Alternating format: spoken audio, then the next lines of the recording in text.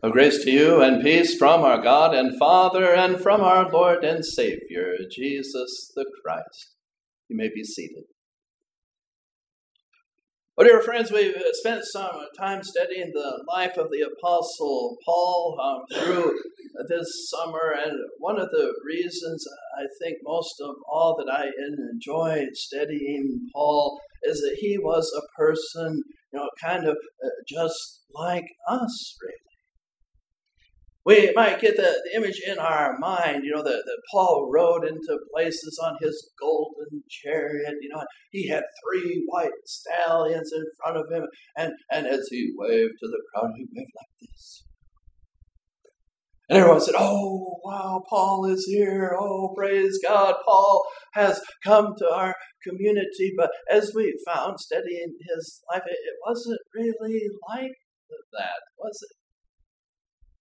And we might have in our mind that the Apostle Paul, he's made like the seminary professors, and he's in, his ivory tower, and he wakes up every morning to soothing, gospel music coming across his radio, and he dresses in his fine suit, and he sits in his office and studies grand theological works through the day. He never even comes into contact with a person that would curse or swear. And perhaps when he goes to get his car washed, all the people, they kind of bow down and say, "Oh, thank you, sir, for coming here to get your car washed." It's easy to think of Paul like that, isn't it? After all, he established 4 of the 5 ancient churches, right? He was at Ephesus, and he was at Chalcedon, and he was at Corinth, and he was at Rome. The 5th church, of course, being Jerusalem, that was overseen by the stepbrother of our Lord James. So you have those 5 great ancient churches, and 4 of them established by Paul, and you say, "Wow, Paul must have just had things going on. And it must have been so easy. And he just had that ability. He just had that talent." And then we kind of forget about the real Paul, who would come into a community in order to support himself in public ministry. He would take a menial job. The Bible says that at one point he was a tent repair man.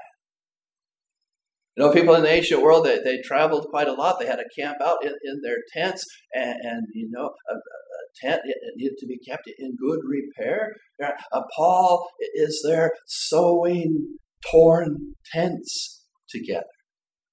You say, "Well, what is that like?" But it's kind of like, he takes a job just down the road here at the RV sales place, and he's grinding rust off the sides of the old RVs. He's putting new paint on there. He's keeping your RV going. You see, that's the kind of jobs that Paul had. We're told at another place in Scripture that he had a job repairing fishing nets. Right, there he is on the side of the sea, and he comes, to some of the local fisheries, and he says, "Hey, can I have a job?" And they say, "Well, what can you do?" "Well, I'm pretty good at speaking." "Well, we don't really need much of that around here. Here's an old torn net. Why don't you see if you can repair that?"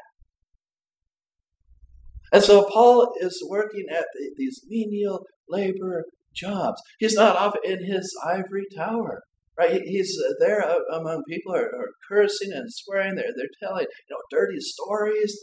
He's in the world. See? That's where he's working on his weekdays. And maybe we start to lose sight of that. I've shared with you before, reminded you there were times that Paul preached to the best of his ability, and he was arrested. And we talked about how they had these rods that were about a 1-inch diameter, and they just make Paul lay on the ground, and they would beat him with these rods. And they would say, "We don't ever want you coming back here again, Paul." Get out. We hate you. We don't want to hear your message. Right? In fact, they hated him so much, you remember at one point they took him out in a field and they threw rocks at him until they thought he was dead. Oh, there's Paul. He's waking up in the field, a few hours later, covered with bruises, probably blood all over his face, because like I said, they thought they killed him. And how does he get up again? How do you get up again when you're placed in those kinds of circumstances? When life becomes hard. Right, when it seems like just sharing the gospel has taken everything that you have, and furthermore, people are just mocking you for it. In our text for today, we hear about how preaching the gospel can even separate families, right? How a daughter-in-law will be turned against her mother-in-law. How parents will be turned against their children. Why does that happen? It's because when you have the truth, you need to share it, don't you? And there's other people out there, they don't want to hear the truth. They don't want it to be shared with them. The truth can be hard, right? And think about just an easy example from our text for today. The Bible says, husband and wife, they're supposed to be married through their lifetime. They get a divorce, and the one responsible is then committing adultery if they take another spouse. Right? We heard that in our text, didn't we? It was right there. It's real plain. But yet, in our nation, right, we know that at least 50% of marriages end in divorce. Right, that means for each and every one of us, about half the people we know, right, they've gone through divorce. And the scripture applies to them. Okay, so you go to half the people you know, and you want to tell them the truth about what the Bible has to say, and they don't want to hear it because that's the life that they're in, right? Just a simple example, and it shows us the reality, doesn't it? I don't want to hear about my own sin. I don't want to hear you telling me that I've fallen short. I don't want to know about it. And furthermore, if you keep running your mouth, right, you're going to get one of these, right? That's where we live, isn't it? And that's our world. The Apostle Paul courageously went into that world. He went into those places where his job was, grinding rust off the side of an RV. Well, yeah, figuratively speaking, right? He went into those places where, his job was to sew torn tents together. He went into those places where his job was to repair, ruined fishing nets. And he was with those hard-working people. He was with those individuals that experienced the daily grind. And I don't know if you've been there, but maybe there's a time you had to take a job in a factory, and you know what the daily grind is like. Maybe there's a span of time in your life when you were going to that paper mill, and people didn't really have a lot of respect for you, and you were the low person on the totem pole. And you had to do that job to make ends meet. And they call it the grind because it's not pleasant, right? And the grind, it maybe grinds some of the skin off your knuckles or off the palms of your hands, right? And it wasn't real enjoyable. And you weren't really liking it all that much. And Paul was there. Now, you ask Paul, Paul, how can you do it? How can you work these menial jobs? How can you work in places where nobody even knows the Lord? How can you work with people that sacrifice their own children to false gods? How can you work with people who are into all kinds of immorality? How can you keep getting up day after day when the people try to kill you even? And go back one more time and tell them about Jesus. How can you do it? And I think that the answer, most likely comes back, because the people need to hear it, don't they? They need to hear about Jesus. We can perhaps imagine the Apostle Paul at the lowest point in his life, maybe in that field, he's getting up covered with bruises. The people had been saying nasty things to him, saying they even wanted to end his life. And then a rock hit him in the head and he was knocked out. And he comes back from that and he says, man, I want to retire. Right? He said, Lord, a nice little cabin in the woods, it would be so perfect. Come on.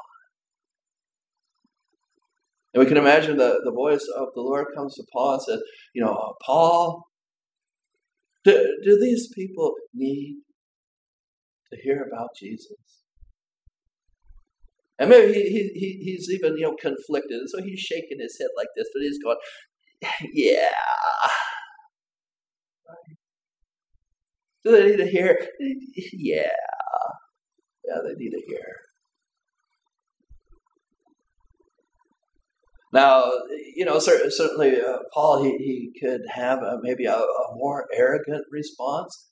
And he could say, you know what, I've been through all this training and I've been pretty successful. And, people say I have a pretty good voice, and I'm kind of, skilled at this. I have built up some churches and I probably need to go, right?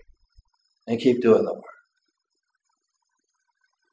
I mean, we can imagine a person who's successful, they maybe would have that response, right? I'm pretty good at what I do. I probably need to get back out there and keep doing it. Right? It could be that way. But on the other hand, it could be the opposite response. Maybe the response that I might have is to say, I'm just not good enough, right? I wake up in a field covered with bruises. The people hate me. I'm just not good enough. But what would that mean if that was our response? It would mean we need to try to get better, doesn't it? Right? We need to try to grow. Right? We need to try to develop some skills. We need to try to reach other people more effectively. But dear friends, that advice is not just for the Apostle Paul, laying there at his moment of greatest defeat, and it's not just for you and I even, but it's for everybody, isn't it? You have friends and neighbors, you have family members, and perhaps they say to you, I just can't talk to other people about Jesus. Maybe there are members of your family that are so shy that they say, I can't even talk to people. Right? They can talk to you, of course, because they've known you for 30 years. But man, they can't talk to other people. And so where do we go? Well, we need to meet people where they are, don't we? Okay, what are you going to do this week? Well, maybe, you can have a 5-minute conversation with somebody that you don't really know that well. Maybe for this week, that can be, your assignment. And so we meet people where they are. Okay, and then maybe next week you can have 2 conversations. Right?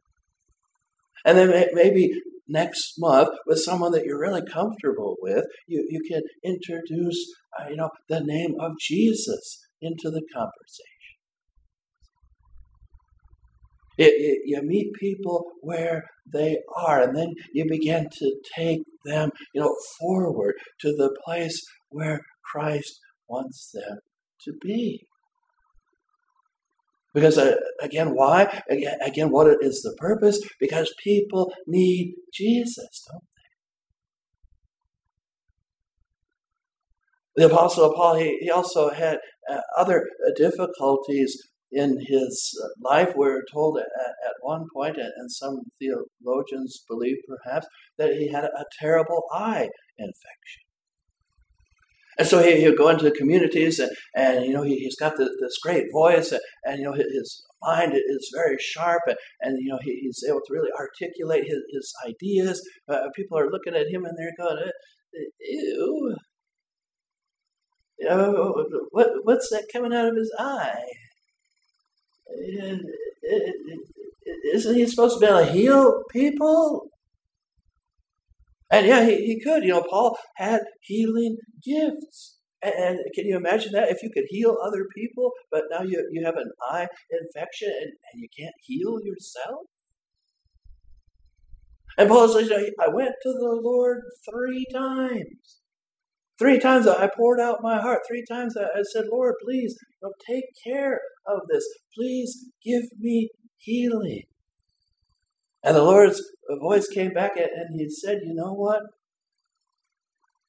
My strength is made known in your weakness. I want to hear that. Right? I'm Paul. I've established churches. I can lay my hands on people and they're healed.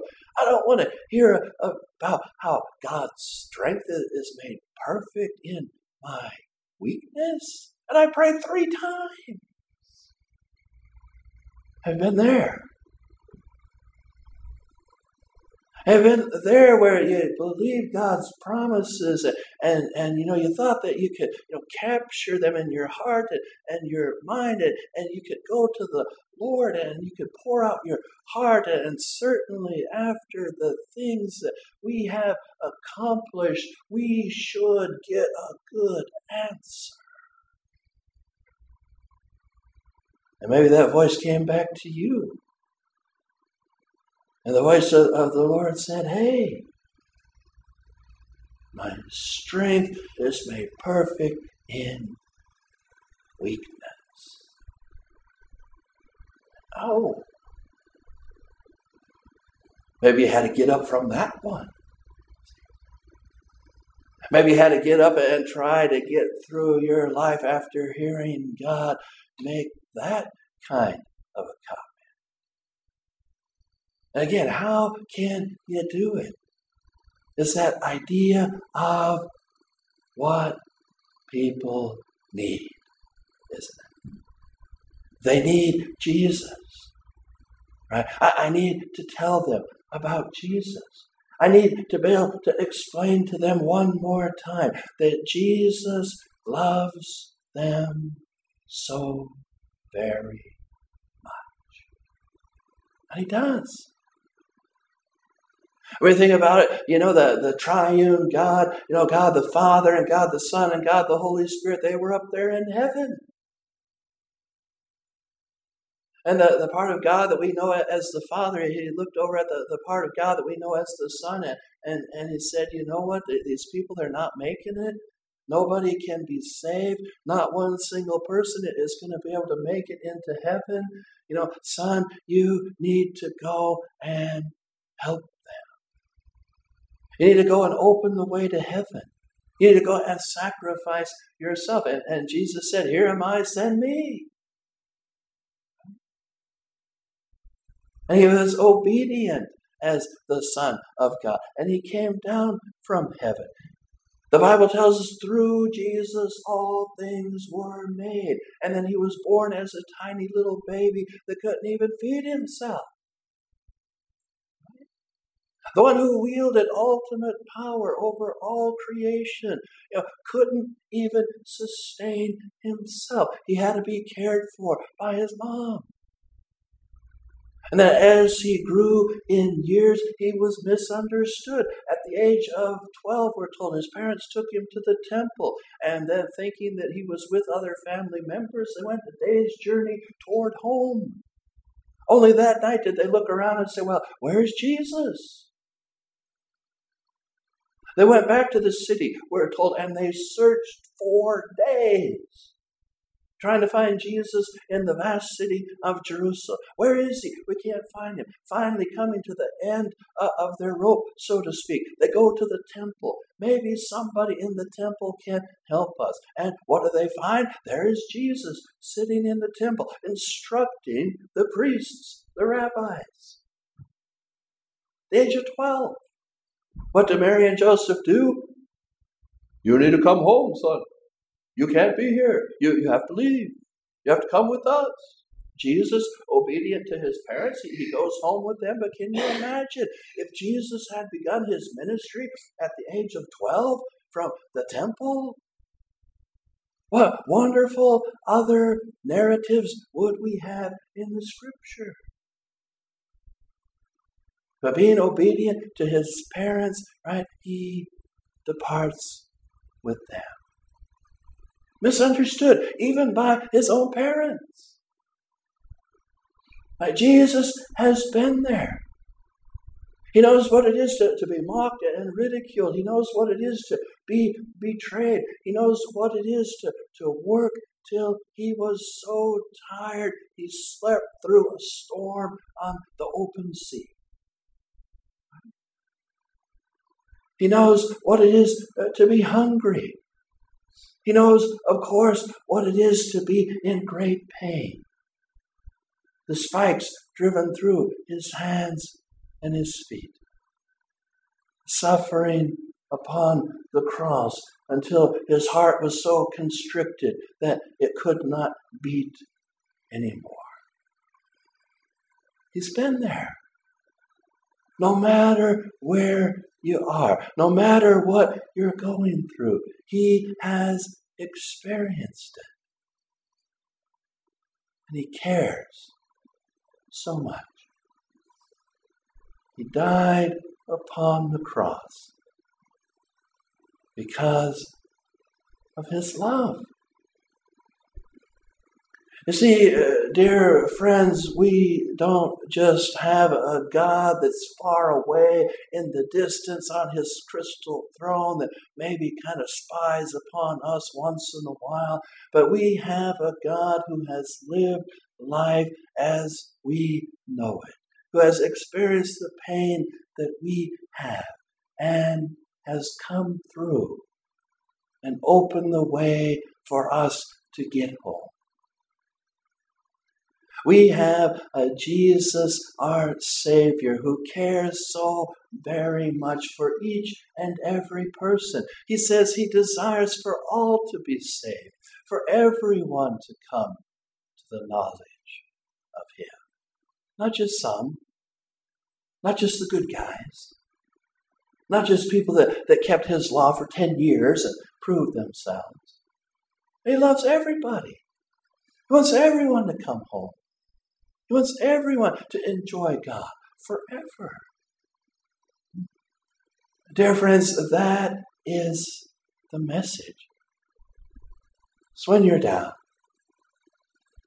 when your friends and neighbors are at the end of their ropes, when people come to you and they don't quite know how to go forward,